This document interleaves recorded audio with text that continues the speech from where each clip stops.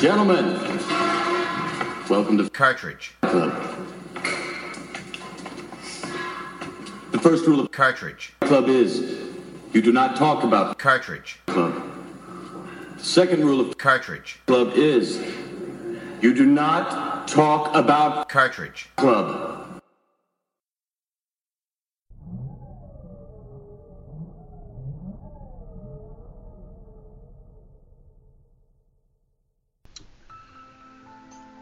Hey there, Player One here, and you're probably wondering why it is you're not hearing Buried on Mars' voice. Well, that's because this is my podcast, and I'm back. I'm just kidding. Welcome to the one-year anniversary episode of the Cartridge Club. I wasn't here last month, and I'm very grateful to our good friend Kevin for filling in for me. He did a really, really good job, and we're really happy to have had him fill in. But this month is a whole new month. It's a 1 year. We've been doing this. I'm very excited to talk about the game we have. I know my brother's excited to talk about it, and I'm even more excited to tell you the 3 guests that we have on here for this very special Cartridge Club episode. So we're going to go ahead and start with everybody's favorite Martian, Kevin from Buried on Mars. Kevin, thanks for coming back yet again. Yar, thank you, P1. Well, now I'm confused. How many P1s do we have here? This is your subconscious talking to you. Send more games to Buried on Mars. Yar. Oh no! Wow, Fantastic. That's why I sent you so many games. Yeah. Sincerely, Kevin, I really do mean thank you for filling in last month. Without you, I don't know if P2 would have even done a podcast. Oh, well, thanks. Like I said, I just kind of started off the show, and then I just let P2 take over and just ride the waves. You were the perfect P1. I do. It took him 11 episodes to realize that I do that in every episode. I did not know. Yeah. Oh, So welcome back. For any of our listeners who don't know, you can find Kevin at his YouTube channel, which is www.youtube.com/user/buriedonmars, all one word. Or you can find him at Twitter, where he's forced to use the ridiculous underscores in between the words buried on and Mars, because some hack job has the name saved and won't let him use it. So if you're not already following and subscribed to him, you should do so, because he is fantastic. And he's one of YouTube's most underrated channels. Oh, thank you so much. And No I am sick of that Buried on Mars guy, that other guy that has my name. Like, he doesn't tweet or anything. He just has the name. I don't even know, how did he even think of the same thing that I thought of? I just thought, I'm going to create a YouTube account, and I'm not going to do anything with it. Yeah, that's pretty lame. Yeah. It Also, congratulations on your new podcast, Retro Fandango, with you and Mr. Rambox. Yeah, that was a lot of fun. And thanks for coming on and being on that. Yeah, it was fun to do. Can't wait to do another one. Yeah. I really enjoyed it. I like the opportunity to talk about things other than games I hate. Or talk about more games that you hate. That's right. Foreshadowing. So everybody, that's Kevin. We're happy to have him here for our 1 year anniversary. He's been a huge part of the club, and so having him on was very important to us. So that's why we were glad we were able to get him. As well, for our 1 year anniversary, we wanted to make sure we had probably the earliest supporter of the Cartridge Club, and that is Dean Lasagna from Round 2 Gaming. Dean, welcome back. Hey guys, thanks for having me back on. Yeah, First off, I mean, huge congratulations to you guys. 1 year, that's awesome. It's been such a blast. Thanks, Dean.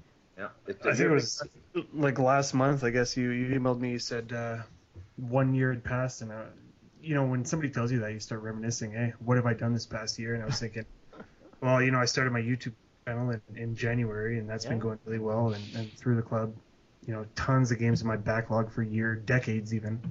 Star Tropics and Super Metroid. So, and kind of the more I thought about it, yeah, it's like, fuck, all I've done is play video games. This past year. That's awesome. But then I thought, realistically, I got married in December, so that's right up there with Super Metroid, right? Right around Super Metroid level, yeah. You're right. Yeah. And honestly, like one of the most memorable experiences when we went to St. Lucia, kind of like a wedding honeymoon, and I'm sitting there on a beach, and you guys are freezing in some ungodly minus degrees weather up here in Canada, and I'm sitting there, and I think it was P1, P2, James, I think, from Slightly Livid, and Retro J, and Andrew from Fitnet, and you guys are like congratulating me on my wedding, and every big impactful moment in the past year, the Cartridge Club has always kind of been there, And I think that's really what this is. This Cartridge Club is not just a bunch of nerds talking dudes. It's a family now. So that's awesome. Wow. Very long-winded. Congratulations. I agree. We definitely are a family, and we're extremely happy to have you be part of that family with us. Yeah, no, you're exactly right. I mean, especially when you put it that way, because I know it's true, and it's not until you really think back and realize all the people that are in the club have been a part of big things in our lives. Because I just got married this past year too, and you're right, the club was a big part of it. And yeah, it's hard to believe that it's only been a year. It feels like, because we all know each other so well now, it feels like it's been forever. Yeah, that's a really good point. Yeah, so that's two members of the club that we're happy to have here. They've been with us since the beginning, and they're huge supporters, huge members of the club. But also on the 1-year anniversary, we wanted to make sure that we kept in mind what the club is about. And the club is about meeting new friends and bringing in new opinions and talking to people that you might not necessarily have a chance to talk to, and finding out what they think about these great games or not so great games that we're playing. And that's why we're happy to welcome first-time Cartridge Clubber to the podcast, Yoshi Knuckles. Thanks for coming, Yoshi. Hello. Why don't you tell us a little bit about yourself? Any of our listeners that might not know where they can find you and what it is that you do. I pretty much just play a lot of video games. And Me too. watch anime, stuff like that. You can pretty much just find me on Twitter at Yoshi Knuckles. About it. That works for me. What animes have you been watching recently, if you don't mind me asking? A lot. Putting you on the spot, eh? Yeah. Right now I'm working through Excel Saga. Oh, right on. Which I don't recommend watching unless you like insane craziness, because the subtitle on the intro, it's a quack experimental anime, and they're not kidding about that. Okay. Yeah, they sum it up quite quickly, eh? Yeah. It's pretty much just way out there. Right on. Oh, it's pretty good. I enjoyed it too. I watched the first season anyway. Yeah, I think I seen the first season. It was a while back though, so. It was made in '99. I think it got translated in the early thousands. Wow. But yeah, I do remember being zany. Yeah. Felt like watching it again for some reason. Right on. Yeah. So that's our three guests. We're happy to have them here. We are very excited to talk to them. And I just want to say to you, P2, little brother, that I'm glad that we started the club, because I feel like you and I have gotten to know each other a little better, and we've spent more time hanging out, and we both found a passion that we loved, and I'm glad that it's been a year that we've had the chance to sit in opposite houses and speak to one another. Jeez, you're really tugging on those heartstrings today. Yeah. I know. I'm trying to stall for time while I beat the Mana Beast. I knew there was a hidden agenda. Why don't you tell us what game it is we've been playing? All right, let's get into that then, shall we? This month has been it's been an epic month because we're playing a game that I have been wanting to play since I was a child and just have never had the chance. And that game is Secret of Mana, or is it Mana? It's Mana. Secret of Mana. And this is an old SquareSoft action RPG on the Super Nintendo. It came out, I believe, in '93. So yeah, it's been out for a little while. All right. Now, what a lot of people don't know is this is actually the sequel, I believe, to what came over here as Final Fantasy Adventure. Is that correct, Yoshi Knuckles? Yep. It's actually Secret of Mana's Japanese name was Seiken Densetsu 2. Right. Which Seiken Densetsu basically means legendary sacred sword, or legend of the sacred sword, something along those lines. Along that lines. Very good. It doesn't stand for horrible broken gameplay mechanics. Moving on. We'll get to that later. Pace yourself, P1. Gosh. Anyway, I actually haven't played the Final Fantasy Adventure game either, so now after playing this, I'm really looking forward to going back and playing that. Because I have played Evermore, loved it. But anyway, moving on. And so yeah, this month we've been playing that. This is actually my first time playing it. I think I played it for like 5 minutes when I was really young and was intrigued, but never ever had a chance to get back to it. And it's been like one of the top backlog games. So I'm happy to get back to it now, and I'm looking forward to talking about it. But this is my first time. How about you, Dean? Is this your first time through the game? And what are your first memories on it, if not? Yeah, so I actually was lucky enough to be able to pick this game for this episode, and the reason I did that when I was a kid, because Sorry. you know, I grew up in this kind of small little mountain town. Been here all my life, so we're not allowed to have Blockbusters here or anything like that. We just had a little video game rental store, and every Friday or on the weekend, my parents would pick me up from school, and we'd go down to the little rental store, and I used to rent NES games or SNES games, and I used to rent the same ones all the time. You know, Joe and Mac, and a lot of platformers, Donkey Kong Country, Kirby Superstar, etc. Right. And I remember it really well when one day my dad picked me up from school, and he said, you know, I don't have time to take you to the rental store, but I went earlier today and I picked you up a game. And, you know, as a kid, you're like, oh, yeah, well, I can't wait to see what game it is. And I think one thing you have to know about my dad is he's really not technologically savvy whatsoever. He just figured out how to use a computer like last year. He's very much an outdoorsman. So I got home, and he showed me the game, and at that age, it was just a bunch of trees, and it's like a forest, right? Right. Of course, would pick it. And I went nuts. I cried. I threw a temper tantrum, throwing shit off the table. I did not want to play that game. And, you know, in hindsight, I was an asshole. But he didn't return it. And on the last day, just before he did return it, I did give it a try. And I didn't get too far. And we had to return it. And then whether it was the next time we went there or whatever it might have been, I was never able to rent it again. They just didn't have it, whether it got stolen or lost or whatever it was. Wow. I was never able to rent that game, and since that day, like, I've never played this on a eShop or an emulator. Like, that was the last experience I had with Secret of Mana. But, you know, over the past 20 years, obviously you've heard so many great things and so many not so great things. So I really wanted to try it myself, and I thought, well, 1 year anniversary, why not?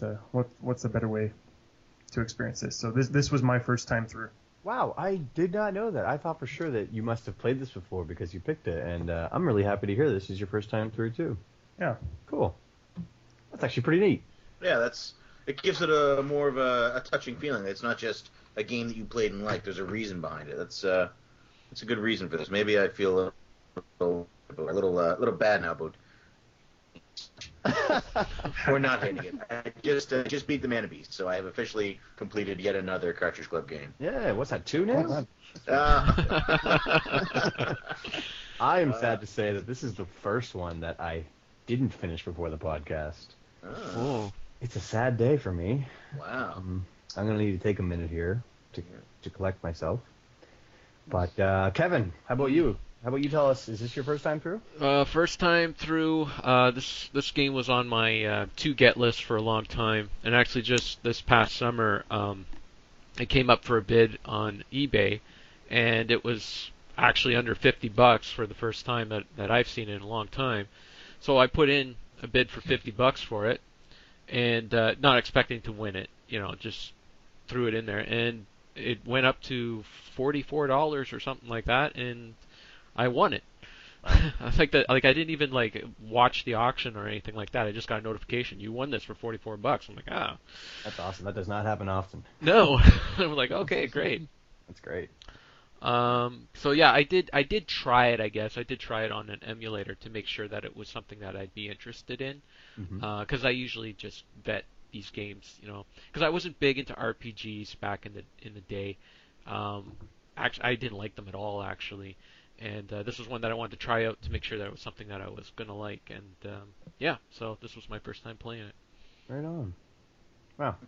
I can't wait to hear your thoughts on it as well then. So we have 1, 2, 3, 4 people whose first time through. How about you, Yoshi? Is this your first time? No, actually. That was my second time playing through the entire game. The first time I'd say was about maybe 8 years ago. I first found out about the game maybe 10 years ago from my stepbrother. Because before that I had no clue about the game. And then I saw him playing it, and it's like, what's this? And, well, I didn't get to play it for a couple years after that when I played it, and I played through it on an emulator the first time, you know, with certain emulator functions, fast forward, and stuff like that. So it was my first time. It's my first time playing through it where I didn't use any emulator functions with it. Right on. What is it? I played through it on the Wii Virtual Console because I don't own a cartridge of it. Oh, cool. Because I forgot that it was out there on the. It is. I think it's on Wii U eShop too. I'm not sure on that one, but I think it is. Right on. So this is your first official time through, I guess you could say.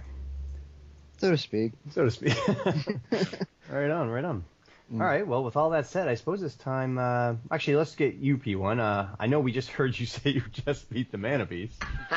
So, is it safe in assuming this is your first time through? Yeah, this is... I don't think we ever played it as kids. So this was my first time through. And when Dean picked it, I was super excited because I do love most of the Squaresoft RPGs from the Super Nintendo. Right, and we did play Evermore, which I'm assuming was going to be similar. Yeah, and even now, sitting in this moment, I'm still sort of torn. So I'm hoping that by the end of this podcast, my feelings for the game sort themselves out. Hopefully, either I'm going to be swayed one way or the other. So let's jump into the story, and maybe we can bring up the listeners up to speed on what exactly Secret of Mana is all about. All right, let's dive in then. Let's get into our epic outline that we have out here. And we'll well, first the game starts out with your main character. Now, in this game, you're not given a set name. You sort of have to pick whatever name you want. I've just now found out that there are some stock names that the characters actually are named after, but you don't get that option when you just turn the game on. So I'm kind of curious, what did everybody name their characters? Let's start with you, Kev. What did you name all three of your characters? Well, I actually started playing this game with my wife because it is a multiplayer game. Right. You can actually play up to 3 players if you have the multi-tap. So I thought this would be a fun game to play with her, and we were in a bit of a silly mood when we made the names. So the main character's name was Boobs, Bewbs. The middle girl, I guess she is. The shorter one, she was Taco. And the last girl you get, the taller one, she was Pubes. Pewbs. I know. That's ironic, though, because I thought you said you didn't know their actual names, and you just happened to pick the names that they are supposed to be. That's yeah, maybe it's pretty ironic. Maybe we're channeling something. old school square. I don't. You know what? Even if it's not their names, I think it should have been. Yeah. Accurate depictions for sure. Yoshi, did you go with their stock names, or did you pick your own? I pretty much used Yoshi for the boy, and I left the stock names for the sprite, which the sprite's actually a boy, which is crazy, and I left the stock name for the girl too. Okay, and what are the three? What are their names supposed to be? Just out of curiosity. Randy, Papoy, and Prim. Okay, so you were close, Kevin. You were close. Yeah, close enough. Randy, that's in the realm of what our thinking was. Yes, you're right. I think they told you those in the manual.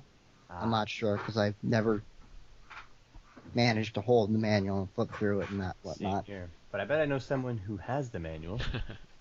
Dean. I might have it, but I didn't read it. Okay. I didn't know about these stock names either, to be honest. I hear you. So what did you name? Randy, I named Dean, and Poi I just named Sprite. And by the time I picked up the taller girl there, I had seen that they do have stock names, so I just named her Prim. Okay. So you had a mixture, I guess you could say. Yeah, but normally in games I always go with the stock names, so kind of a piss off. I hear you, man. I had no idea there wasn't either, so I ended up naming my guy Player 2, and the girl I named Megs, which is my wife, a shortened version of her name. And I don't even remember the sprite. It was like Spritey or something like that. But how about you, P1? I went with the stock names. I looked them up. But apparently the English translation for the girl comes across as Purim, Purim. So I had the wrong name for her. But I went with the stock names. I looked them up because I didn't want to name my main character Player 1 in what I was expecting to be an epic tale with a great story. Well, why don't you tell us a little bit about the story there, P1, since you're Okay. so in depth with it. Okay, so the story starts off. You are planning to refer to the characters by their designators, Sprite. So you start off as boy, and you're in the village that you grew up in, which you are an orphan from. And you end up falling off of a log into a lake. You hear a strange voice. You end up pulling this random sword out of a rock that your village has been kept there. It's supposed to keep the village safe from monsters. When you go back into your village and show everybody the sword that you found, they freak out because you pulled their sacred sword out of this rock. And they end up exiling you from the village. So you're walking around with this sword. It turns out there is a knight there who is telling you that that's the mana sword, and only the Mana Knight can get the Mana Sword. So you must be the Mana Knight. And what the Mana Knight does, he builds a farm, and they get water from it, and they... Oh, no, it's a Mennonite. So what the Mana Knight does, he's supposed to save the world from evil. And luckily, it just so happens that evil is attempting to take over the world. Wow, that was good timing. Yeah, it really was. It fluked out big time. So the Emperor, the evil Emperor, is attempting to take over the world and destroy the source of mana, which is the source of magic in the whole world. And you end up going up against him, and along the way you gather a wacky group of characters in the form of Girl, who is a princess from one of the kingdoms, and Sprite, who is a sprite from the Sprite world. Wow, that sounds like a pretty in-depth and creative storyline. Yep. Sure does. How do you feel that was conveyed? Not at all. I actually felt that the game moves along at such a fast pace that there is almost zero time for story development, and more so, there's so little dialogue between the characters that these characters never get fleshed out beyond, you're the boy from the village, you're an orphan, now you're the Mana Knight. Kill the Emperor. And you're a princess who was engaged to marry another guy, but you don't want to marry him because you're in love with the king of or with the head of your guards, and now go save him, and then go save him, and then go save him, and then kill him. And the Sprite he has amnesia, he doesn't know where he's from, then you help him, and it's a spoiler, but at the end, he ends up sacrificing himself for everybody. Ooh, didn't know that. But he's like, don't worry, I'm not going to die. I'm going to go to my world, so I'll still be alive. I just won't be in your world. But that's bullshit, because you go to his village. One of the stops that you make in the game is the village he's from. So, anyway, there are some holes in the plot, but I felt, and if anybody else can tell me that I'm wrong or give me reasons why I'm wrong, I felt that there wasn't enough interaction in the towns. There wasn't enough talking. It was quick, go kill this person, and you would go there, you would kill them, and then that entire situation would be completely forgotten and move on to the next one with there's no fleshing out of the story, in my opinion. Does anybody else disagree? Am I wrong? I totally agree with that, P1. I mean, the game itself, it follows all the tropes of a normal Squaresoft game, right? I mean, you have the sword and the stone and the prophecy, and then you're alienated from your hometown. You have an evil empire, and the resource that it's after is the mana focus. But you can replace that with anything. The evil empire, it's either the Palametian Empire from FF2 or Kefka's Empire or Shinra, and the resource is Mako or Magitech or Mana. Yes. Right. You just switch it out. It's always worked in the past, but it's always worked better in these other games because of like you say, the dialogue and fleshing out the world. And this game just really didn't do that justice. Yeah, I felt there's a real genuine lack of character development. And there's only 3 fucking characters. Final Fantasy 3, or 6, depending if you're listening to this from Japan. Hey, Rambox. They've got 35 main characters in this thing, and they all get fleshed out deeply. There's a huge backstory for all of them, and you end up learning about every single one of them. In this, all you have to do is explain to me 3 characters. There is so little interaction between the characters that at the end, when you end up meeting and finding out who your parents are, I had completely forgotten I was an orphan. I was like, oh shit, yeah, that's right, I was an orphan. Oh my, I was so... Anyway. All right, let's give P1 a chance to catch his breath. And Yoshi, let's get your thoughts on the overall story and maybe some of the problems that may have led to the story being fleshed out the way P1 said. I think the story is incredibly bare bones, and there's not really much else to say about it other than it's bare bones stripped down to the bare necessities of what they needed to progress the game through the plot and whatnot. But that's actually, a lot of that's due to the translation issues they had with the game, because they translated it from Japanese to English in 30 days. Oh, wow. I did not know that. And due to the font they chose for the game, they were very limited on how much text they could actually put into the English version. So they ended up cutting out the majority of all the plot and the story and the character development and all that stuff to fit it onto the SNES cartridge, and so it would show up on the screen properly without the least amount of reprogramming. Oh, wow. So blame the translation team. That, and I think there was only like one guy doing the entire translation in a month. Holy cow. So, yeah, that'll do it, I guess. I suppose a rush job will always lead to problems like this. yeah. That's too bad. What do you think, Kev, about the overall storyline? I was too disappointed in the gameplay to care about the story at all. Honestly, I had no idea what was going on at certain points. I didn't care. Yeah, I suppose if you're not enjoying how you're interacting with the game, it sort of overshadows everything else. Yeah. That makes sense, but we'll give you a chance to explain that in just a second then, because I think that's a big topic. And P1, before you just mentioned something, P1, about your parents in the game. I actually haven't reached that part yet. And what I think that's about where I'm about to be. And what is the reveal that happens in the game there? So Gemma is the old knight, not to be mistaken for the mother from Sons of Anarchy. He's the old knight that is helping you along your quest. He's your Obi-Wan Kenobi. Although he's supposed to be this amazing knight, and he doesn't come with you for any of the big fights because, game rules. But he had a partner that you don't find out about until 3/4 of the way through the game, named Saren. So there were these two knights together who were supposed to work together.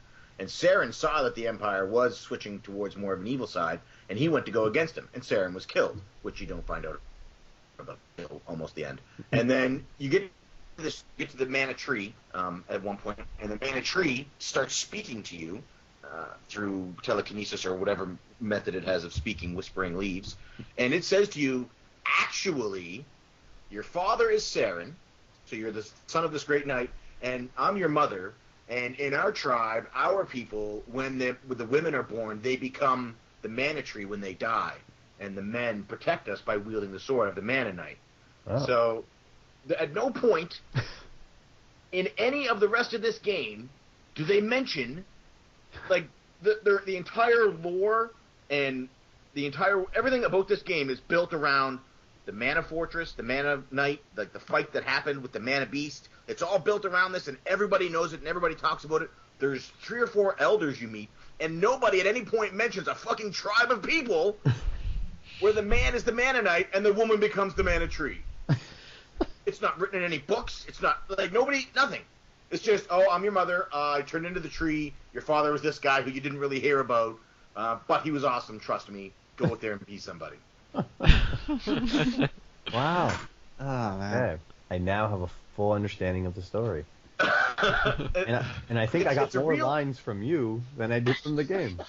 It's disappointing to me because, I mean, we'll get to graphics, but visually the game looks really cool. And there is a large cast of bad guys that are with the Emperor, his team of guys that are with him and helping him out. And I think if they had just taken a little bit of time, and obviously it was the translation and the fact that they cut it back from being a disc-based game, they lost 40% or whatever. If they had just taken a little bit of time to put in less dancing merchants and screeching music in the towns and more dialogue from these guys, there's so much potential there, and it's almost at the, like, there's so much potential, and it's right on the edge that if the gameplay is so tight, I can overlook that the story's a little weak. Mm-hmm. But with that said, you're saying the gameplay isn't. I'm gonna let somebody else go on the gameplay. I will we'll give you a chance to rest. All right, Dean. Let's hear your thoughts first. Then, what did you feel about the overall gameplay mechanics? I liked what they were trying to do. I think P1 touched on an important thing, which is that this was originally intended to be a disk-based game, right, for the SNES CD-ROM drive. Right. And that obviously didn't work out. It became the PS1. But I think that they could have done so much more. I like the ring command element. I like being able to go into the menus like that. But to me, it made no sense that you could go to your stats menu, for example, and press start to toggle through your characters, but in your levels menu, your equipment menu, everything else, you had to do it manually. Little things like that, I just felt, and the AI for the computer was terrible, almost game breaking for me. Oh, I know. Because I think there's nothing more frustrating than dying and knowing it wasn't your fault. It was something you couldn't help. Right. Oh, those are some frustrating moments. You got that right. I didn't think that from a combat, and maybe it's just because I'm not too experienced with these old games, but the combat elements, I didn't even realize you could charge your weapon until the last boss. Oh, really? Yeah. And getting levels up and things like that, I just found that was kind of useless when you had magic. Magic was game breaking as well. You could just stun lock the boss essentially and just keep using it. So a lot of really cool things. I like leveling up. I like leveling up your weapons and your magic. And again, that ring command element is really cool. But so much was done wrong, and I think it just broke the experience for me. You're right, and I think you nailed it on the head when you said so much potential, because the game, when you turn it on, it looks beautiful, and it has basic controls are good. You can walk around correctly. The item ring is fantastic, but then you throw in things like the bar that you or the percentage that you have to wait to fill up before you can strike again. The fact that there's a delay when you hit an enemy between when you can hit him again, any three of your characters.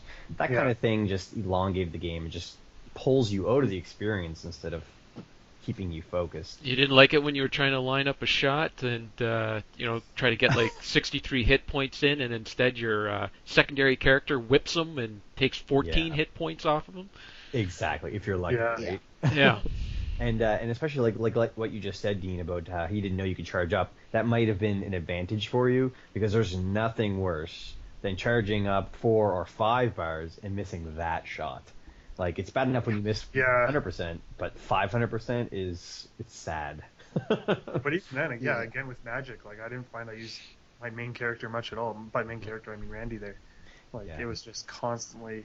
And if you weren't using Prim or Poi Poi as your first party member, as your controlling character, they could actually cast faster. So I just found that I was running around with the boy, but just casting spells with the chicks. Yep. Yeah, and it actually halfway through the game, P1 pointed out that he had switched to using the sprite as his main character for the most part, and I didn't think about doing that. And once I did it, the game actually felt a little better because the AI knows when to hit the enemy. So if you let the boy, Randy, hit the enemy as a computer, he actually has a lot more success, and you can just focus on spells. So I got to tell you, that made a big difference for me, but it shouldn't have been broken to that point. But what do you think overall, Kev? What were the things that really turned you off? Well, strap yourself in. Okay, well, coming off of Star Tropics last month, at first when I put this game in, I was like, oh my god, this is freedom. I can go in any direction. I can move fast. I can move slow. I can attack enemies from any direction. It doesn't matter. And then the more I got into it, the more and more I appreciated Star Tropics and started hating this game because of how sloppy it is. You can't line up enemies as well as you could. Like, you know how everything was in that grid in Star Tropics, and you knew if you were in this one spot and the other guy is in the square beside you, you could just hit him, and you knew that it was going to be a hit. And this one, it's more like Golden Axe or Double Dragon or those kind of games where you're not always 100% sure if you're lined up with the enemy. And anyone who's played those games knows that feeling. Now, the reason why it works in those games and it doesn't work in this game is if you miss a punch in Double Dragon, well, you could just move and punch again. In this game, you have to wait for your status bar to power itself back up. So if you swing and you miss, you have the few seconds where you have to stand there and wait to hit again or to try again. And it's so frustrating missing. Like, just especially the enemies that would there were a few enemies like this. They would just spawn new enemies. If you didn't take them down fast enough, they would spawn. I hated those. They would spawn into 3, and you're trying to hit them, and you're trying to just get rid of them so you can move on. It got to the point where I would just walk right by them. If I saw one of those enemies, I would just run right by them. There was no point. Same here. And there was a few different types too. It wasn't just the slimes. There was other things too, and I just ended up walking right by too. Yeah, those purple guys with the arms and yes. whatnot. So that annoyed me. And hold on, I got some notes here. Just out of curiosity, was there anything that you liked about the gameplay mechanics? I did. About the mechanics? Yeah. Liked about well, okay, the menu system was okay. Going in and selecting different spells and that. I liked how it stayed on the last menu you were on. Yes. So when you were spamming one of the bosses with magic, it was very easy to go back in and keep doing it. So that was good. But I can't stand games that try to to me it's got to be all the way one way or all the way the other. I love RPGs that are just the menu system, and the strategy is going into the menu and figuring out what you need to do next. Like what spell is going to work against this boss. Mm-hmm. It pauses the game and you can just try to figure out what your next move is going to be. Right. Or go the entire completely different direction and do, something like Dark Souls or Skyrim where you're just fighting one-on-one. This game tries to mix the two, tries to have your fast-paced action with your menu-based system, and it never works. I've never played a game that's done it successfully, and this is a game that's another failure at that. All it is you're just spamming. If once you figure out that all you got to do is just spam magic, the game is completely broken. It got to the point where I would hear that boss theme music, and it just did nothing for me. It'd be like, okay, let me just figure out what spell's going to take this guy down. Yeah. I mean, there was one boss I had a problem with, and that was Spike McFang or whatever his name was. It was some right? Yeah. It was some tagger, and I was having trouble with him, and that was the first boss I was just like, there was a magic spell to take him down, and then it was just clear sailing for the rest of the game. Get to a boss, find the spell that's going to take him down. Use usually gem missile that would work, and clear sailing to the end of the game. It was so boring and broken. Yeah. Yeah, I think I'm in the same boat as you, and But I guess what I did like, though, what I really liked was how much it made me appreciate Star Tropics. How much Star Tropics challenged me every step of the way. That's and this was just such a cakewalk. I was missing Star Tropics. Yeah, that's good. Yeah, I suppose that's a silver lining. I felt like along those same lines this was a great step towards Secret of Evermore. I found refined this system a little better, and I'm actually looking forward to trying the one that never released over here, Second Desert 3, because I've never had the chance to play that. And I'm hoping that maybe they iron out a few of the wrinkles. Yoshi, while still on Secret of Mana, have you... actually, before I even get to ask you about this gameplay mechanics, have you ever played the third one that was never released over here? Third one? No, I haven't. Oh. I've been meaning to. I think I have it downloaded and I have it on my PSP, but I haven't got to it yet. Okay. So, for Secret of Mana, how did you feel about the gameplay mechanics? Was there anything that you didn't like, did like?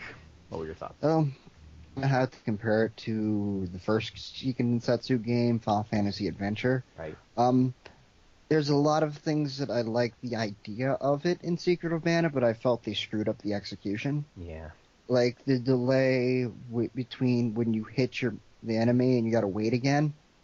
That annoys me. Yeah. It's almost like improper hit detection, so to speak. Right. It's like, I should be able to hit this, and then if another one of my members hit it, it should stack on that damage. I agree. And the damage should stack. And I felt it's like they went cheap on the programming for that. It's like, it didn't get fleshed out completely compared to the first game, where they basically took, for the gameplay of it, it's basically like playing a Zelda game.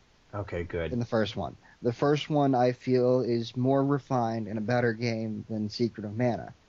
It's also a Game Boy game, so it's kind of like I'm probably not judging it as hard as a Super Nintendo game. Right. So, and the story in the first one's actually even more thought out and more, it's conveyed a bit better than they did in the second, in Secret of Mana. Okay, sadly. yeah. You've actually already sold me. I now have to get that game. But yeah, I'm not the biggest fan of the ring system in the game either. Like, I like the idea of it, I just don't like how it's executed. I feel it's kind of sloppy and slow, and it just annoys me. I'd rather it just be regular menus where it's like, here, pop up, here's all the options, go select them easily, instead of, okay. Because something I found myself doing again and again when I was playing was I'd pop up the menu for like someone, and then I'd be trying to cycle through it, and I'd like end up going the wrong direction. Right, or I had the same thing, or I'd have the wrong character selected, and I can't tell because we're all grouped together. Oh yeah, I'd have to try and figure out which one I have selected. Yeah, I know what you mean. So it's like, all you gotta do is switch to the weapon ring, and whichever one is on top is the one selected. Right, so you have to switch to the weapon ring every time you got to bring it up, though. Well, if there's three of you standing on top of each other, yes. Well, later in the game with magic, you can tell the difference because the sprite has, I think, the dark magic, and the girl has the light magic. Right. I can't even remember the names of them. Shade and Lumen. Yeah, that sounds right. Shade and Lumina. Or Lumina, yeah. Yeah. There's a lot of things in the gameplay of it that kind of just, like, fall flat. Yeah. Like, as other people have said, like, the magic just completely breaks the game, and even more so for me because I was playing through it with the strategy guide that came out with it. Yeah. Which the strategy guide is, I feel, had more detail put into it than the game did. Because the strategy guide's kind of like, when you're playing with the strategy guide, it kind of makes it better when you kind of get to know the characters a little bit more, because they actually took, instead of just like, go here, do this, go there, do that, they're like, they very cleverly made it so, like, the boy in the sprite, blah, blah, blah, blah, blah. So it's like the strategy guide's telling you a story, more so than the game is. Wow. So it would enhance the experience of the game. So maybe it's one of those games we should recommend strategy guide be played along with it. The strategy guide for it's actually really good. I'm not sure how much it's going for, but you can generally find a copy of it on the internet. Right on. And it's out of print, so who cares? Yeah, right. Right on. But Well, that's good to know. What kind of weapons did you guys use, out of curiosity? Like, did you find that you were just sticking with the three same weapons throughout the game, or did you try to... Like, did anybody use the boomerang? That's good. Yeah, I used the... Javelin? My boy used the sword, my girl used the whip, and my sprite used the boomerang the entire time. Oh, really? Mm-hmm. The only time I swapped out was when I had to put whichever character I was mainlining on into the axe to break the rocks. Right. Yeah, see, I whip. put the axe up the sprite because I couldn't be bothered Switching. axe and sword. That's smart. I don't know. I tried to mix it up a little bit and use, like when you were fighting that big jelly thing, and I found my guys. The girl had she had the gloves on, and she couldn't reach the center of the jelly to punch it. Yeah. So I switched her to the whip, and I had the girl use a boomerang. So I kind of tried to mix it up a little bit. I was trying to entertain myself at that point. Right on. I couldn't figure out why there was so many weapons, and the reason is, much like Second Daitsetsu 3, where you have the choice of 6 characters from the beginning. Is everybody still there? Mm-hmm. Yep. Okay. Mm-hmm. We have the choice of 6 characters from the beginning, and then they play out through the story. This was supposed to have a larger cast of characters, which would account for more weapons required. Yeah. And it did not. Huh. Mm-hmm. Did not.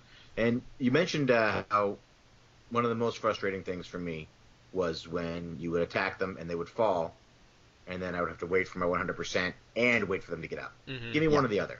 Either make me wait till 100% to hit them and I can hit them every time, or make me wait for them to get up and I can hit them whenever I want, regardless of percentage. Because forcing both on you is ridiculous. And Yoshi said, you know, how the attacks, if you hit it and they hit it, the attack should stack. And it's what pisses me off.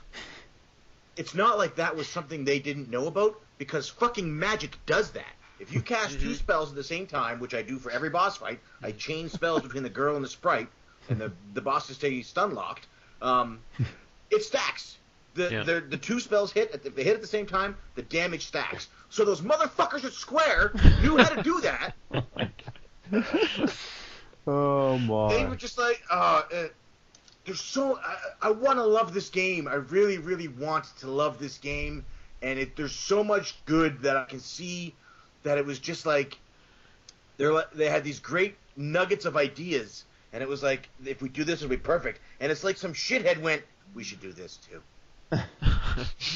Like, it's that one guy in The Simpsons. All opposed? Nay. And it's, there was so close to being. If the gameplay had just been tight enough, because I like the ring system. I actually like the spells leveling up because. Me too. I think that's neat. It's not something you really see a lot. You get fire and then fire 2, then fire 3, but to just have you summon the little guy and it levels up itself, that I think is really neat. But to make it so that I have to be exactly on the right spot at the right moment and pray to God that nobody else hits him before I make contact physically, that the game was almost unplayable for me up to the point when I switched to the sprite. And then when I started using magic to kill everything, it was so. And I was just like, well, and then it was at the point, and I don't know if you guys experienced this, I didn't fight trash mobs until the Mana Fortress, which is the last temple. From the point when you get Flammy until the Mana Fortress, I just ran past all the mobs, went to the boss, killed the boss, and I somehow made enough money from each boss to completely deck myself out in new armor at each town. Right? That's another thing I liked, is that they simplified the armor. There wasn't a million different types of armor. This is the chest plate, buy 3. This is the wristband, buy 3. This is the helmet, buy 3. Yeah. I liked that. They kept that simple for us. But it's probably because they had to increase the volume for the town music. But I can't wait till we get the sound. But it was like I didn't even fight trash mobs. I just ran past them, and eventually one of my guys would get stuck on one of them, and I'd have to go back and wiggle around. And even then, I wouldn't fight them. I would just move back and forth until my guy got around them. And they didn't hurt you when you ran into them. They barely attacked you. They were completely useless. It was like they're not even needed. Why do I even have trash mobs here? They don't fucking matter. The only time I ever had to grind was once to buy the most expensive armor from Nico the price gouging cat. I never had to fucking. It's like you might as well have just given me a warp zone and warped. It could have been Shadow of the Colossus: Secret of Mana. Secret of the Colossus. They could have called this fucking thing because it was just boss fight after boss fight after boss fight with no Well, your rage has brought up a point that I'd like to I make. I thought I was going to be the angry one in this one. I'm gladly giving over the crown to you, P1. Okay, so my thought right now is I feel bad that we don't have somebody on this episode who has a history with this game and loves it, because when you think about it, up till today, up to this month, all I've ever heard was how much people love this game, and it makes me wonder, if I was a child and I was playing through this for the first time, would I have loved this game compared to now? What do you guys think about that? Because people love this game. Dean, what do you think? Do you think it was just the fact that we're older now and we can nitpick more, or what do you think it is? Yeah, it might be that. I could definitely see myself enjoying this game a lot more as a kid. And again, just because I wouldn't have played, Final Fantasy 6s and 4s and 7s that do this just so much better, right? Or games like Chrono Trigger, which to me is very similar to this game in a sense, but You're right. Minus the battle system, I just thought it did it so much better. Yeah, you're exactly right, and I actually made that point to P1 before. Is it does have that? It's just, it's fleshed out so much better in Chrono Trigger, but it has that same sort of way of delivering the story. But why do you think people still hold? I guess it's just the nostalgia. I guess it is. Kevin, you for example, do you know anybody who loves this game? That because I've heard people just pour about it. Do you know anybody that you would now ask them why? Yeah, NES Complex. Apparently it was on his top 20 list. So now I'm actually want to go back to watch that video, see if he's actually played it lately. Right. I'm so afraid of him listening to this. That's really the only one that came to my head. I don't know. Yeah. I guess if maybe it's kind of like Baby's first RPG, and maybe if I was 5 or 6 and I hadn't played one before, maybe like I would be more tolerable, or I'd be able to tolerate more the gameplay mechanics, because I wouldn't know any better. But I don't know. I can't imagine me liking this at any time in my life. Yeah. It's almost like the game was so laughably easy that they had to make it so you couldn't hit anything. Yeah. You know, we don't have a lot of creativity in this. Let's just make it so you can only hit them once every 18 swings. Oh my. Yeah.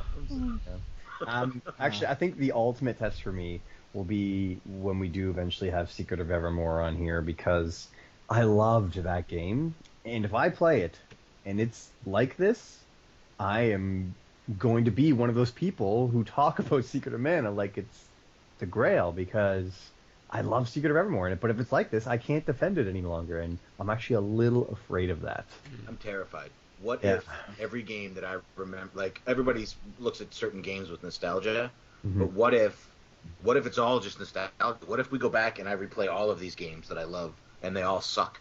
You know what I mean? What if, like, because you see all these top 10 lists, Secret of Mana is on a lot of top lists. Oh my god! You know, Stray Fox from Retroware did a review on it, and it's an amazing review. And watching that, I was like, I watched that before we started playing, and I was like, oh yeah, I can't wait to play this gem that I've missed. And but what if all these people are remembering it because as a teenager or as a young man they played it and they loved it? Right. And what if all of the games that we think are better, Chrono Trigger, because when you played, you mentioned that you played Chrono Trigger recently and it wasn't, but you played it on the DS. So what if Square said, you know what, that was a stinker that we put out and everybody loved it. Let's just tweak it so you can actually do a little better with the DS. I don't know. Because the DS is the definitive version of Chrono Trigger, right? Yeah, and it was amazing, and I remember it being just as good as it was on the Super Nintendo. But I never thought of it. Maybe it was because I played it on... I don't know. No, I don't think so. All they did with Chrono Trigger on the DS was add there were some cutscenes that were added to the PlayStation 1 version, and the loading times are a little bit better. There's really not much difference between those versions. So I think it's still safe to say that Chrono Trigger is a good game. Okay, good. But I did have a kind of a recent experience with a game like that happening to me, because I've been going back and playing some of my some first-person shooters from earlier in my gaming career, and I went back and I played Deus Ex, the original Deus Ex, and that game has not aged very well. But you're still able to gauge on, okay, yeah, there are some mechanics here that are really clunky, but you can still see how it was. It's a game from its time. It's a product of its time. This game doesn't feel like that at all. I can't imagine this being a good game at any point. There's nothing in it that makes me say, like, it's very sloppily done. It's stuff taken from beat 'em ups like Golden Axe and Dungeon Dragon, and it's stuff taken from Final Fantasy. It's trying to mash those two genres together, and it just doesn't work. Yeah, I think I'm picking up a general consensus now that we're gonna have some explaining to do to or NAS complexes anyway. I'm so sorry, Chris. Yeah. Well, hey, we just have a difference of opinion. And it might be just that it just happens that all of us did. I was expecting to be the only one really truly to not like this game. I thought for sure it was just a game that wasn't for me. But here we are all singing Kumbaya. Yeah. Licking our wounds right now. I know. As angry as I am, I still want to like it. I'm desperately It's like I'm in an abusive relationship, and I'm looking for reasons to not leave Secret of Mana. You're an abused wife. I only miss my attacks when he's drunk. You know what I mean? Like, this is what I would stop trying to beat these bosses, but I don't want to have to look for another job. You know what I mean? It's that shitty experience. Your job sucks, but you don't want to leave. Your life at home sucks, but you don't want to leave. Because I'm like, that's how I feel right now. I'm a traumatized employee, husband, wife, and I'm desperately looking for reasons to like this game. And I can't. Well, you know what? before you keep going, let's move on to the next section, which I think we can all agree is actually a good point. Which are the graphics, which are bright and colorful. There's a lot of different sprites. And overall, I thought they were really good. But Yoshi, what did you feel about the overall graphics? I like the graphics of it. I thought graphically, the game was extremely well done. There's a lot of little things they put in the game, like plants moving and stuff like that are really well done. There's a lot of really nice sprite animation and stuff like that. But yeah, you're right. There were a ton of animations in this game, and most of them were pretty good. Yeah, I think they put a little bit too much time into the graphical department. Right. Which graphically, it is impressive graphically for a Super Nintendo game. I agree completely. How about you, Dean? What did you feel about the graphics? Yeah, totally agree. I played it on the big screen here. I didn't know how that would render on a big screen, but it looked great. Like, really imaginative atmosphere and vibrant colors. It was really cool. I really liked it. I liked the Mode 7 style when you're in canon traveling or on Flammy. Right. So I thought that was really nice. Just overall, a really, really cool world. Have you guys played the iPhone port for it? No. No. No, it really, really nice, newly rendered graphics, crisp text, and all new effects for the magic. Just look at the intro, like try and find a YouTube video for the introduction. You'll see a completely overhauled version of it. So definitely want to put that one out. Neat. Do you know if they changed the translation or anything at all for that port? I don't know, to be honest. I haven't played it, but I've just seen some screenshots and things, and it looks great. I wonder if it's overall better. Well, I heard they improved the AI of the iOS port, but that's about it. Wow. Okay. But you made a good point there, Dean, about the Mode 7 while flying Flammy, and the whole game I think looks beautiful, and especially that. But did anybody find it hard figuring out where you were when you were flying around on the Dragon? Oh yeah, I had to look at a map. A little sub map would have been nice in the corner or something. Yeah, it did give you what direction you were facing, and there was like a compass, which was nice. But I would have been totally lost without the map. Yeah. I think they used that experience to fix the Final Fantasy VI when you're flying in the airship is very similar, but they give you the map, and it makes a huge difference. Yeah. And I think they learned from this, which is good. But yeah, overall the graphics I found were good too. What about you, Kev? What did you think about the graphics overall? Yeah, the graphics were it's a fantastic looking game. There's no doubt about that. I liked the size of the sprites; they all felt right. Like the bosses felt right, and the camera was like at the right distance and all that. So yeah, it's a great looking game. I agree. Now, P1, what did you think about the graphics? That's gorgeous. You don't want to go off on a big thing? It was. I don't. It was like you guys said. It was good looking. Like I echo all of your statements. The bosses, Kevin just touched on it. The bosses, they reuse a couple of them and just change the colors, but that's to be expected. But they look neat and they're bigger. You know what I mean? It's they were cool. The bosses look cool. The characters themselves look good. A neat fact is that the actual Super Nintendo on my Sony Trinitron looked better than using the Retron 5 and the filters. Yeah. Wow. Showed it for Retron 5s. But yeah, it looked better. The actual I found anyway. But maybe that's just because I'm such a sprite. It looks really good, and it's really weird because usually better graphics means better game, right? Yeah. No, but it's funny you say that because I find the same with later Super Nintendo releases, like even like the Donkey Kong Country games. They look better scaled down on a standard depth than like even the Wii version on the Virtual Console. It just doesn't look good. It doesn't look good at all. Yeah, this game is it's a SquareSoft game, so it's beautiful. It's very bright and vibrant, and I think it was Yoshi, or it might have been Dean, but one of them mentioned that there is a lot of sprite animation going on in this game at all times. Yeah. It looks really good. Did you guys find though that there was a little bit of slowdown when there was a lot of sprites on the screen? Oh yeah, when you're chaining 2 or 3 spells at a time, it does slow down for sure. Yeah. Well, I feel like that's probably the biggest part of the game thing that this game has is the amount of waiting that it has, whether it's forced upon you or just slow down in general. But I just feel like there's a lot of times it just suddenly dragged, and either you're waiting to attack, or you're waiting for someone to stand up, you're waiting for your spell to cast, you're waiting for the enemy spell to cast. It was just a lot of waiting, which is frustrating.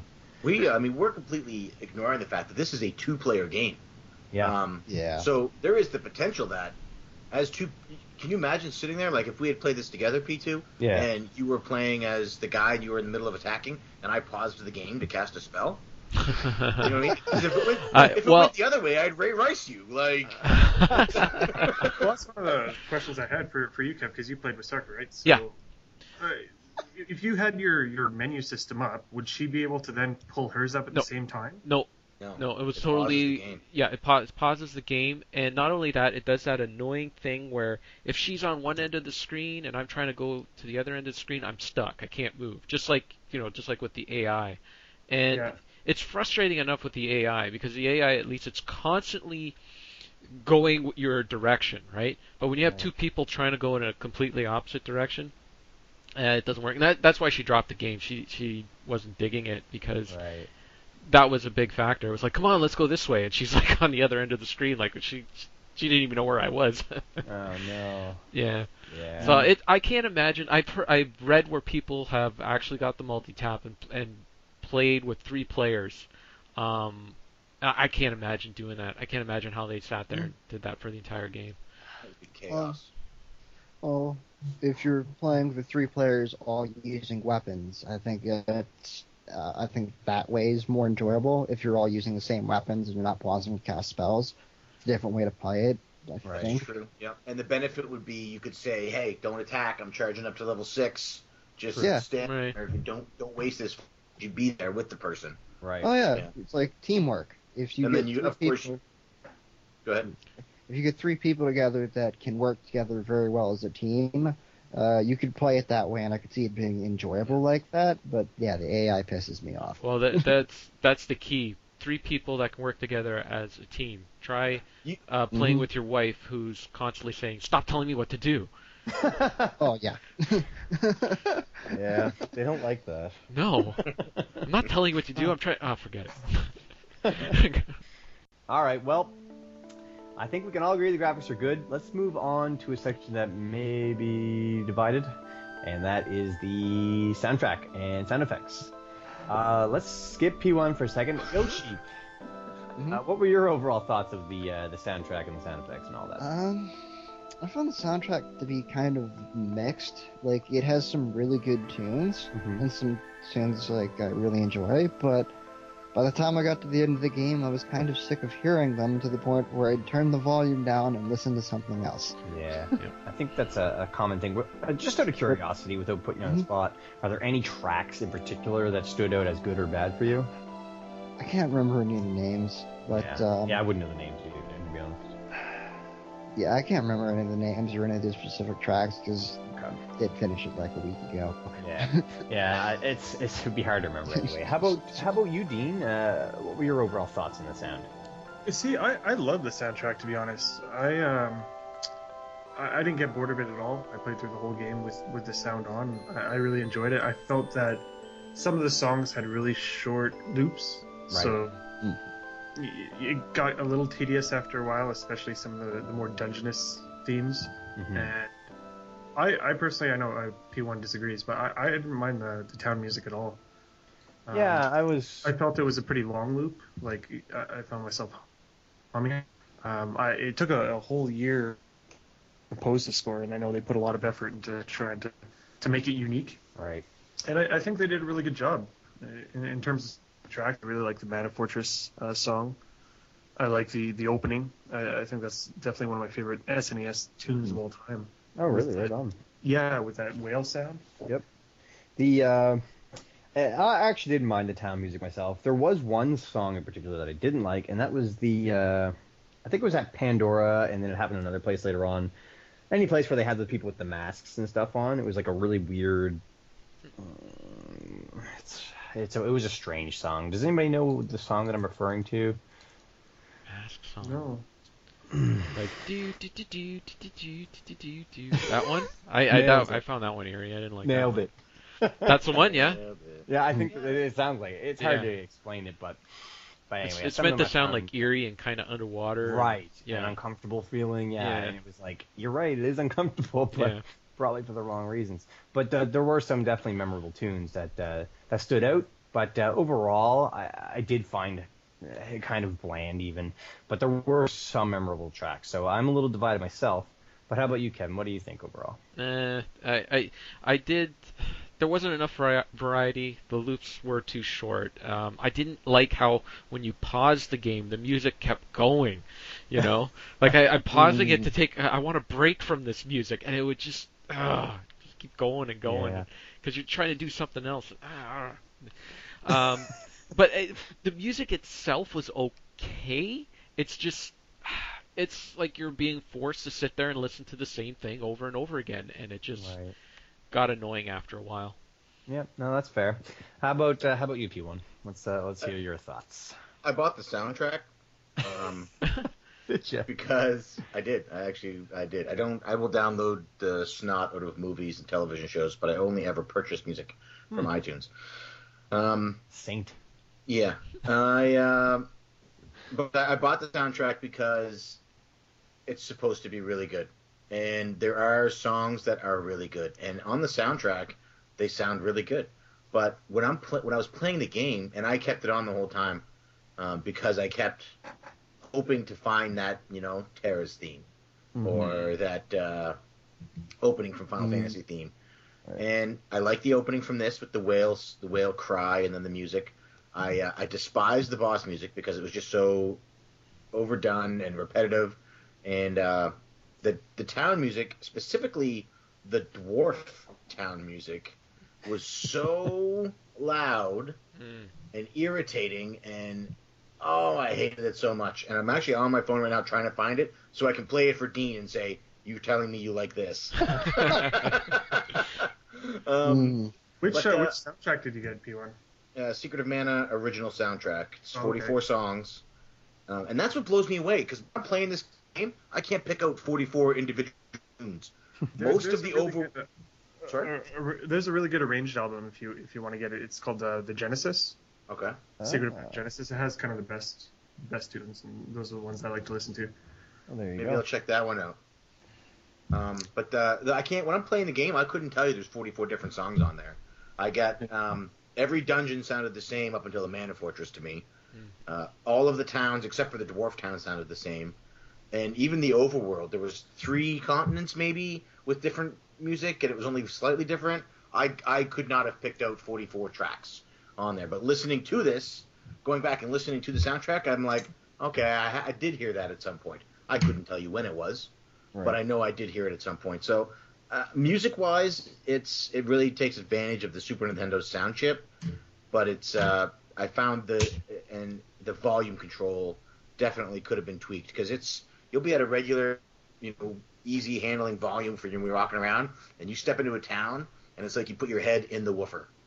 Like, yeah, I wish there was a way to adjust music. I know a lot of Super Nintendo games did not have that, but if you could have just turned down the music just a little bit, it would have made it more tolerable.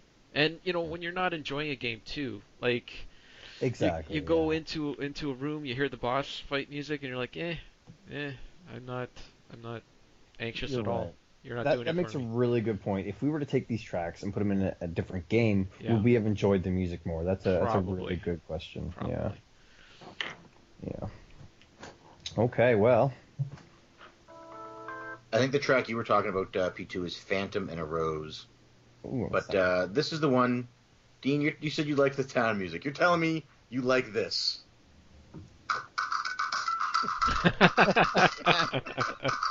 That sounds neat. I don't mind that. Sounds like Ewoks on steroids.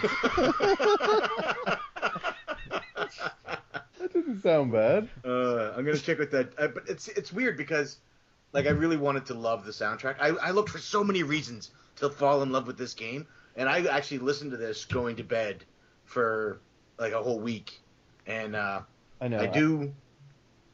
So I'm gonna cut. I wish that I had recorded every conversation me and you have had this month about this game, because the start of the month you were so optimistic.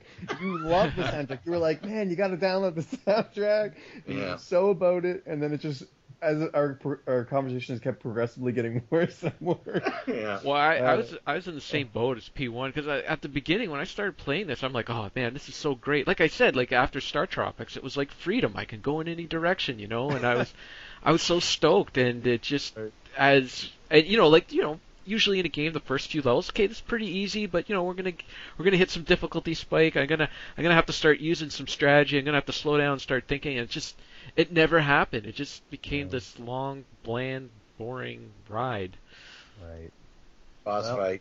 Avoid these trash mobs. Boss fight. Avoid it's at the point up until if you play the game up until you beat the evil witch to try and go free the villagers, or you beat the witch so you can go to the place so you can free the villagers and save Diluc, and you don't ever end up saving him.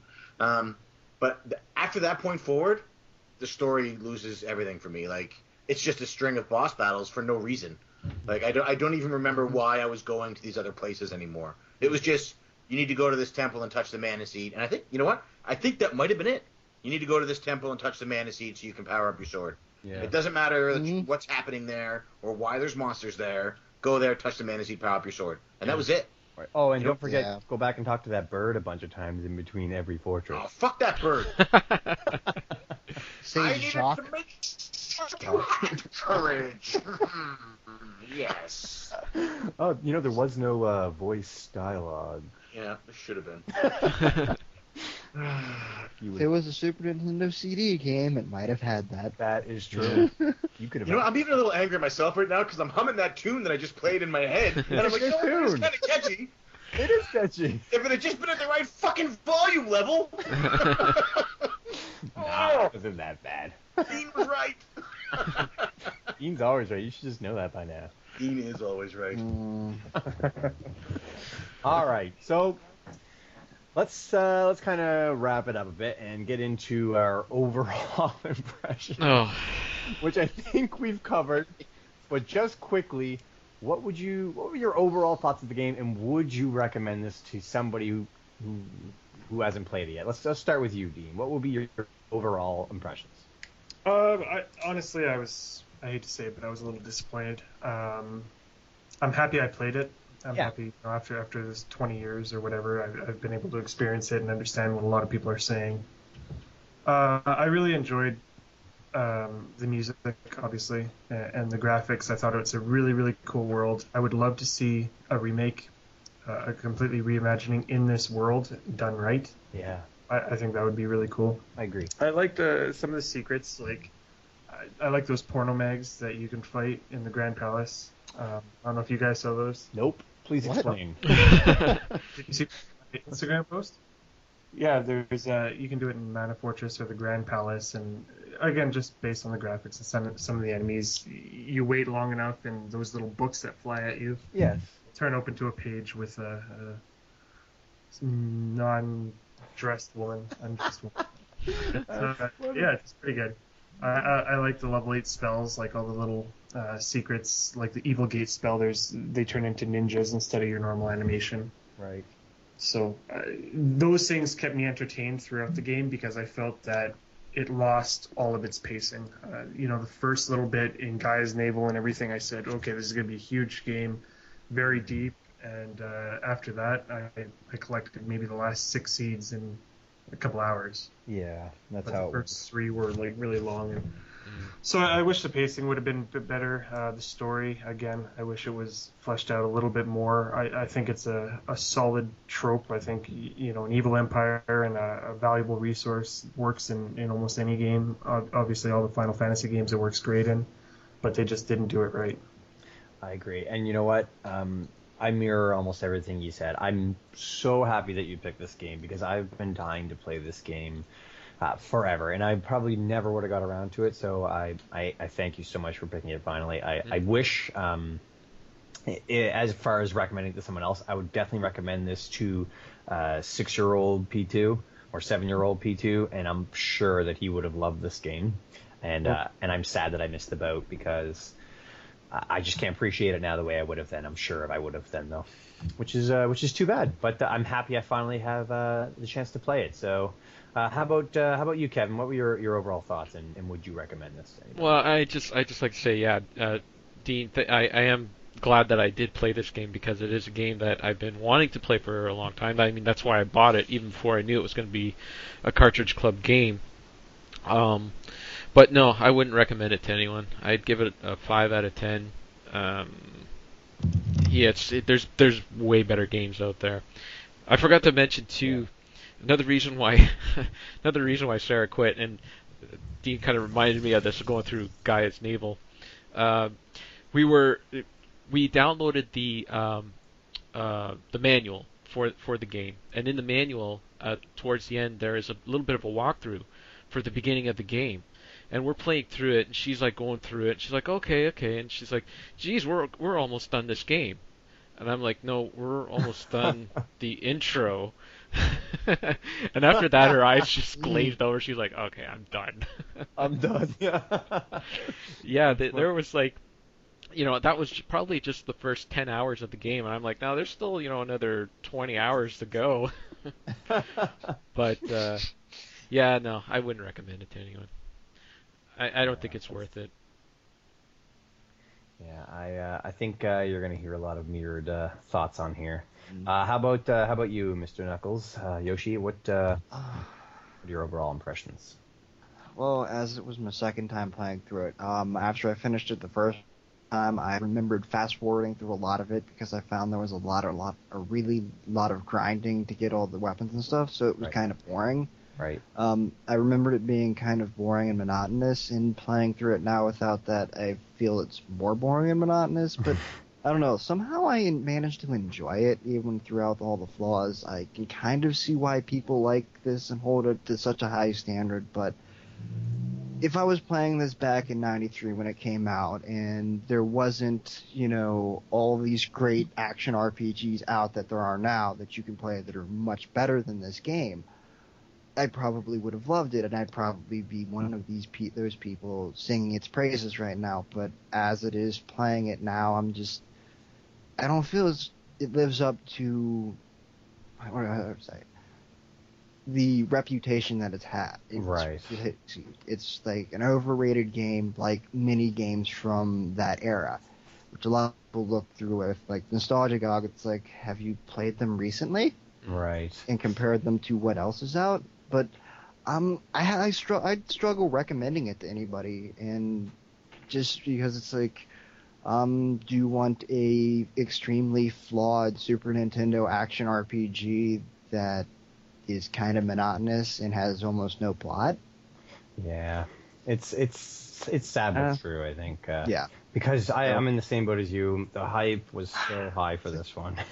It's one of those games where I want to like it, but I don't see myself playing it again in the near future, if at all, unless I find a fan translation that's an actual translation and a full translation of the Japanese game, where they had the full story in it, just to see what happens in that. Right, and I actually heard that there was actually one being worked on as we speak, which is kind of funny. Just the people are that dedicated to it, they're still working on that to this day, a better translation. So keep your eyes open. You might stumble upon it someday, but yeah. I probably won't ever touch it again until that, and I don't recommend many people to play it. Fair enough. I think we're about to hear the same thing. P1, your overall thoughts and impressions. If you have never played Earth Mana, watch reviews, listen to the soundtrack, watch a couple, see a couple screenshots if you see the graphics. Don't play the game and just accept that this is a great game that you're never going to play. If you have played it in the past and still say that you love this game, don't ever go back and replay it, because that memory will be shattered for you and you will no longer be able to say that. And if you're somebody who has played it recently and sees the flaws that are in this game, then you already know what I'm about to say, and this is one of the most overrated games on the Super Nintendo. Deep words. It's right up there with Earthbound for me, which I also think is completely overrated, and I can't wait to play that. The graphics are gorgeous, but as we've said many times, graphics do not make a game. The soundtrack is very, very well done, except for volume control, in my opinion.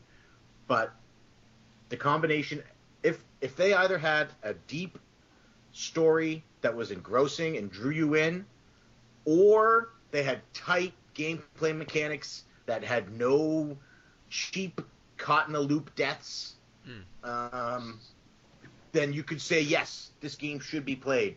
But to combine bad gameplay mechanics and, a story that's so fucking laughable that you actually fight Santa Claus, it's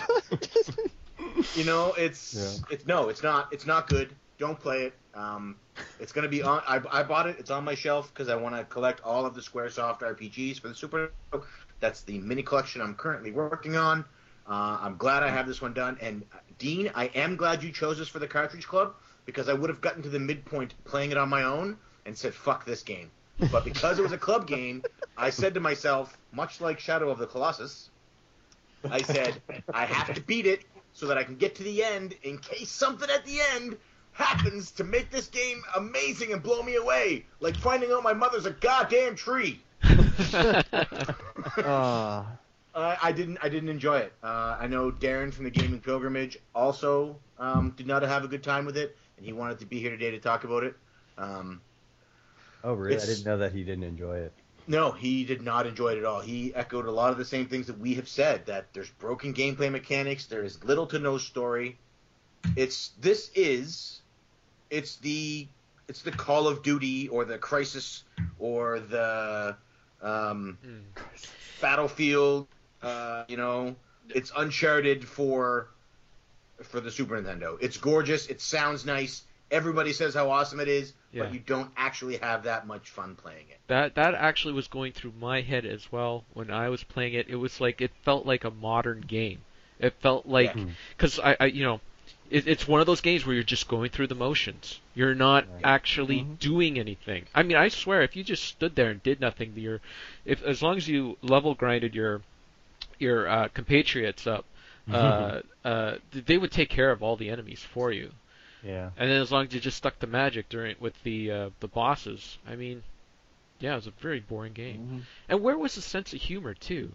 One of the first bosses you run into is a robot called Kilroy, and that is like a callback to the Styx song, Domino Magato, Mr. Roboto, I'm Kilroy, and there just wasn't enough of that in the game. Like there was devoid of any sense of humor, and this game really needed that. It did. Did any of you guys run into Picard in the lighthouse? Yeah. What's up with that? Is there something like? I don't know. I think it was just. I don't know. I just thought it was. I thought it was Picard from the Next Generation because he had a bald head, and I just thought. I don't know. They just threw a guy at a lighthouse in the middle of the game for some reason. It felt so thrown together, like it was just individual games. It's like they had 5 games planned, and they said, we don't have time to make 5 games. We need to make 1. Everybody bring me your best ideas. Yeah, it's a classic mistake of like, beat 'em ups are popular. We want to make RPGs more popular. Let's mesh the two together. To sum up, I don't recommend it. I'm glad that I beat it so that I can honestly say that this is a game that I will never play again. Ever. Wow. Would I try Second Daitetsu 3? Like a fan's translation. I know there's one you can buy. I just looked it up. It's like $150. There's no way I would pay $150. Shame on what is it? Fool me once, shame on me, or shame on you, fool me twice, shame on me. I don't know how the fuck that saying goes. Either way, I'm not playing this game again. You said it just as well as George Bush did. So like, I'm terrified that when we play Secret of Evermore that it feels the same. It's a scary thought. Oh man! But you know what? Surprisingly, because I thought when this game was chosen, we were gonna have the forums just blow up because of how much people love it. But there weren't that many posts in the forum. I'm on here now, and J-Rock was playing through with us, and he sounds like he was maybe kind of in the same boat as us. But he hasn't posted any recently, so I'm just curious to see his overall thoughts as well. Yeah. And Kevin and Dean have posted on here too, but Kevin's last post, I think, is what sums up. It's actually the last post on the forum too. Yeah. It kind of sums it up. And it's starting with, "Oh, Secret of Mana, I don't think I love you anymore." I think we could close on that thought. Well, it was funny too because I would go to the forums and I'd say, "Oh, there's a new posting on there." You click on it, and it was still people posting about Star Tropics and nothing about Secret of Mana. You know, people were still tackling that game, so I don't know. We had Lukeman also from, was it named Twitch, I think is his. Oh, that's right. Yeah. Because he does a lot of playthroughs and stuff. Yeah. He played. He was playing along, and he also wasn't enjoying it. Like, nobody who played this. Every time we pick an RPG for the Cartridge Club, P2 and I always say to each other, "This is going to be tough," because RPGs are generally, they're harder to get everybody. They're harder for people to play because they're longer. They require a bigger time commitment. Yeah. They're generally more expensive. So we always expect a smaller crowd to pick one that fucking sucks. Like, no one is going to play an RPG with us ever again. I know. The next 4 games are going to have to be platformers, just to make up for the fact that this was that Dean picked a stinker. I'm happy you picked it though. Ultimately, though, I think it's a really interesting listen because this is the first time we picked a game that everybody universally doesn't like. I know, it's the first. Isn't that crazy? Yeah. I love that about this podcast. I do wish had somebody on who loves it still. Yeah. If we're gonna find anybody like that, but I wish we should maybe put it out and see if somebody can send in a clip of them discussing why they like it, and we'll add it in at the end or something. They're not gonna hear this until it's edited. Right, that's true. But we can just tweet out, does anybody like Secret of Mana, and it plays it recently? Anyway, let's not do that. Well, no, because it'll ruin but anybody who's listening to this, if you like Secret of Mana and you've played it recently, and you can give us valid arguments to counteract all of the things we've said, send it in to us, and we'll put it on our YouTube channel. Yeah. And we'll mention it in the next podcast because, like I said, I desperately want to love this game. And Dean, I know I just gave you a little blast there, but I am glad you picked this game. It's a game I wanted to play very badly, and it's a game that I wanted to love very badly. And at least one out of 2 ain't bad. Yeah. If this Major League Baseball, I'd be in the Hall of Fame. Well, it goes to show that we're not just cherry-picking games that we like, too. We're legitimately going into our back catalog and trying to, get new experiences out there, Exactly. And it's not just... Because up to this point, really, it's been love fests for most of the games, Yeah. One of my favorite quotes was from Lo. She tweeted after, I can't remember which episode, that she loves listening to us talk about games because we all have so much about them, and it's all been so good that she instantly wants to play that game after listening to us talk about it. Right. And I'm willing to bet that after this, well, maybe she will. Maybe she's really into self-punishment. Yeah. Exactly. Morbid curiosity. Because they've heard the exact same thing that we've heard every time anybody mentions this up to this month, is how amazing it is. So now people are really going to be curious, I think. Yeah. People want us to be wrong. Yeah. Save yourself $50. So that's... If you want to play it, get it on the Wii. It's $8. $8. It's a lot more reasonable. I think that's why I'm not as... that is I paid $8 for it. Oh, I paid $8 for it, so I'm kind of like, it was worth the $8. Yeah. So I'm going to have to sell my copy before this episode gets uploaded then. Yeah. Because the price is going to plummet after this. Oh, yeah. Oh. Right here. Yeah. We definitely have that kind of effect. So that's, I think that's about it for Secret of Mana. Yeah. Is there anything else anybody wanted to add about it? There was I know Nick from our first episode, he went by Herrick on that, but he's now going by his actual name, Nick. He started playing along with us as well, and he also stopped. He's also the beard guy that walks by us in that video. I don't know if anybody knows that. Yeah. In the announcement video, the beard that walks by, that was actually our friend Nick. Yeah. And that was entirely planned. It's not planned at all. He just wanted to watch it. So that's Secret of Mana for the 1-year anniversary. Again, Dean, thank you so much for picking this game. Thank you for joining the club at the very first episode and being such a good friend to us. Kevin, thank you for being on every second episode. That's what I'm here for. Yeah, Vintage actually said when he was on the Nard podcast that we should just go ahead and make you a regular host at this point. I heard that. Yeah, we're not doing that. That's not going to happen. Well, thanks for telling me here in front of everybody. Not awkward at all. Yeah. I actually emailed you as well, but I sent it while we were podcasting. That's fair enough. I got my own podcast to worry about now. Yes, you do. That's right. That's right. And Yoshi, I want to thank you for. I've heard you before on the Hypecast podcast, which is great. And you're great on that. And I'm super glad that we were able to get you on this. I had hoped you were going to convince me the game was good, but I'm even happier that you also agree it sucks. I want to like it. I do, but too many things are broken, and the story's just bleh. Yeah. It's so. That's why it's like it's so close.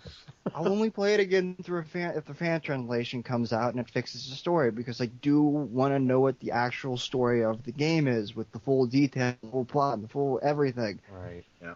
But based on what I read, it's supposed to be a lot darker. Like, the actual story is supposed to be, like, grim.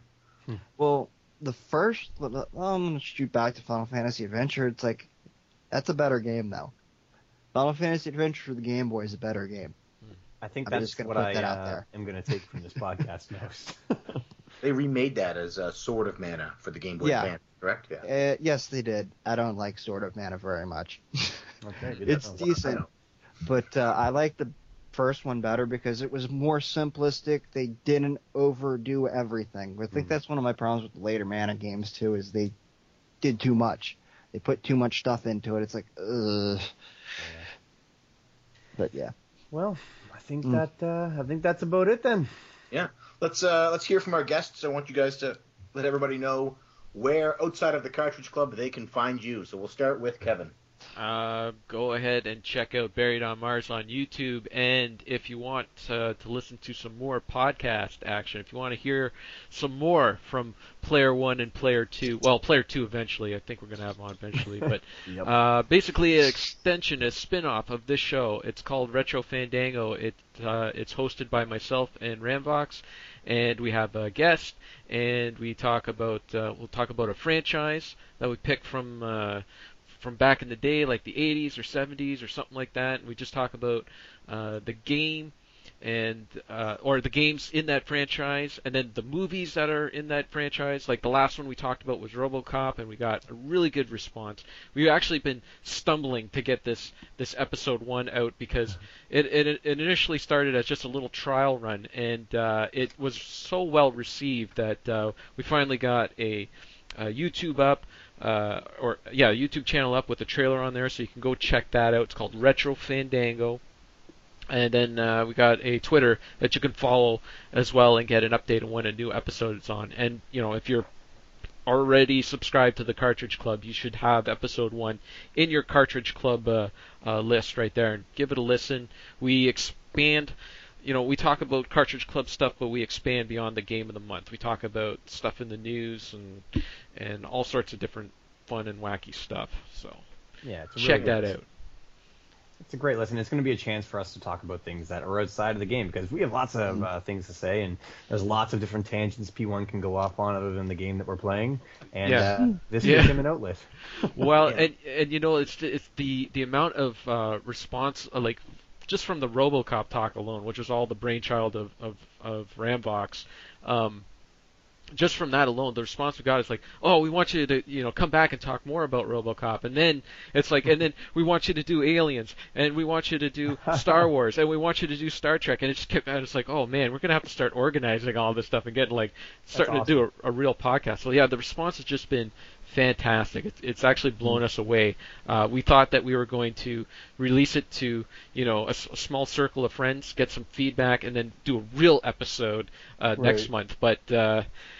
I guess we hit one out of the park right off the bat. I'm really nervous about episode 2 now, because now we got to follow that one up somehow. It'll be silly. It'll be great.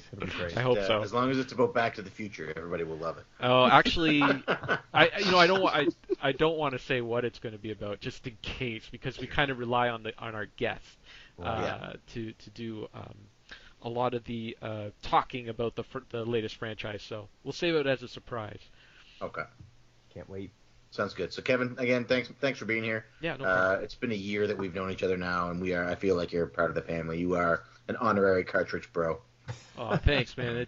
Yeah, like I said this in the last episode because I wasn't sure if I was going to be on this episode, but it's just I appreciate all the work you guys do for the Cartridge Club and putting the stuff all together. I know it takes time and effort to think of all this stuff and to put together podcasts and to put together a website and forums and all that stuff. And so I really appreciate it. I really appreciate the community you've created. I'm really happy with all the friends that we're meeting, and it just I love to see it grow too. And if anyone out there is listening and if it's something you're thinking about jumping in, just jump in and give it a try.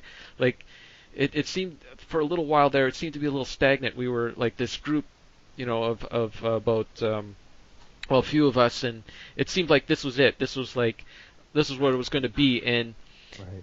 I was like, oh, you know what? If this is how it stays, I'm kind of happy with that, because we're all getting together and we're talking about games, and then we get new people in, like J-Rock, the gamer, comes in and he just like comes in, all guns blazing, Yeah. and he's commenting Awesome. on everyone's videos and just it interjects new energy into the club. So, and it's really easy to do, He was a guy that just followed me on Twitter, and I'm like, who's this guy? And I started commenting on his stuff, and then he started asking me about the Cartridge Club, and I said, this is what it's about, and, it was really easy for him to jump into. So that's how easy it is to get in on this if you're at all interested.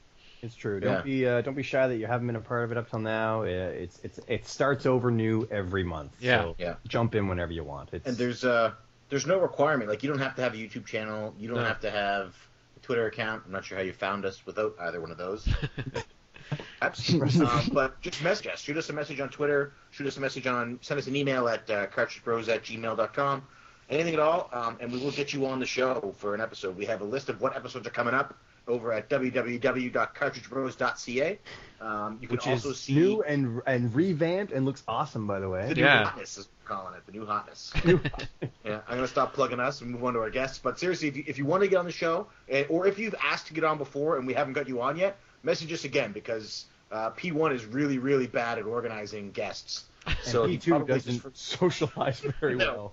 So, just shoot us a message. We'll get you on. I know we have 3 new guests for October. We'll talk about that after we hear from Mr. Yoshi Knuckles. Why don't you tell everybody where they can find you, Yoshi? You can find me at Twitter, pretty much at Yoshi Knuckles, and that's about it. Yeah.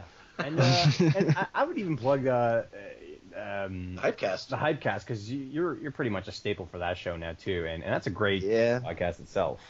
Yeah. I show up every couple of episodes. Yeah, It yeah. seems. I relate you to it. You're like the Buried on Mars for Hypecast. Are you listening, Steve? You should just go ahead and make him a regular host already. There you go. Except for the episode where he's talking about stuff where I'm like, I don't know anything about this. I don't want to just be quiet the whole time. It's like, I don't know anything. I know, it's funny. You seem to always be kind of like into the same stuff that I'm into, so I think you should be on the podcast more. So just convincing me. Yeah. And there's nothing wrong with being on a podcast, and if there's a discussion going where you're not sure about, you don't owe it. Like, that's one of our things that we enjoy most about a lot of podcasts we listen to. When people that don't know about a topic don't try and talk about that topic. Right. Yeah, just think of yourself as the Winston Zedmore of the group. You know who Winston is? The Yeah, Ghostbuster. He's the guy that everyone needed. He needed everything explained to him. And that was the one member that the audience could relate to, because they might not necessarily know what's going on as well. Right. Yeah, Right. that's something I worked on, is not talking about things I don't know about. Not a good habit. That's good. I mean, I just get angry about them and make bold statements. Last But but again, not least. thank you for being here. Yeah. Okay, so you want to go ahead, P2, and thank our last guest? I think I thanked Sure. him twice, Dean, 3 times. we can't thank him enough, though. He's been a part of the club since the beginning. He's probably our biggest supporter, because every picture you see that goes up for our game of the month comes from Dean. He's dedicated every month, and he's been there from the start. He's one of our best friends. He started a YouTube channel this year. He's getting huge, and And if you don't know who he is, I'm going to give you a chance to hear from him right now. So, Dean, tell us who you are and where they can find you. Yeah, no, echoing everything the other guy said. I mean, thank you guys so much. And yeah, you can find me on YouTube at Round 2 Gaming Channel. Going on almost a year now, so that's really cool. You can find me on Twitter at round_2_gaming and Instagram, Tumblr, all that stuff on there. So all Round 2 Gaming. And possibly another little project in the works. I don't want to talk too much about it just now, but I do a lot of stuff in regards to gaming memorabilia. So outside the actual video games, I collect a couple of statues and figures and things like that. So a couple. I want to see that. I want to see that 15-minute game room tour, Dean. Yeah. Yeah. I've actually. Just talking about that, I hit 500 subs, and I promised a game room tour, so I was asking everyone what they thought, if they wanted 15 minutes, 20 minutes, half an hour, and the majority of them just wanted a multi-part, as long as I can go episodes, so I think that's what I'm going to do on that. But the longer the better, because you have so much stuff in that room that I want to know what it is. I look back there every time you're on, and I'm like, I should be looking at Dean, but I can't stop looking at that figure on that shelf right there. And I can't wait at all. But yeah, it's hard to believe that there was a time where you didn't have a YouTube, where we knew you and you didn't have a YouTube channel, because, like you said, it's been almost a year now. That's almost as long as we've been on here, and it just feels like you've had one since we've known you, and it's hard to think of a time when you didn't now. yeah, absolutely. And I don't want to just thank the three guests that we have here right now. I want to thank each and every one of you that is listening, has listened, or will listen to this podcast and the other podcasts we've done, because you are every much as part of the Cartridge Club as all of our guests are. Sure. And it means so much to us that anybody listens to this and that people play along. And when we started the club, we wanted it to be about a community, and we're definitely building that. And we can't thank you enough for listening. All right, guys, so that's it. That's it from Player 1 and Player 2, and everybody in the Cartridge family. Thank you from the bottom of our heart. As you know, unless this is your first time listening, we do not ever script our endings, and we leave it up to our guests to be creative, because neither one of us is able to do so. So, gentlemen, why don't you take us out?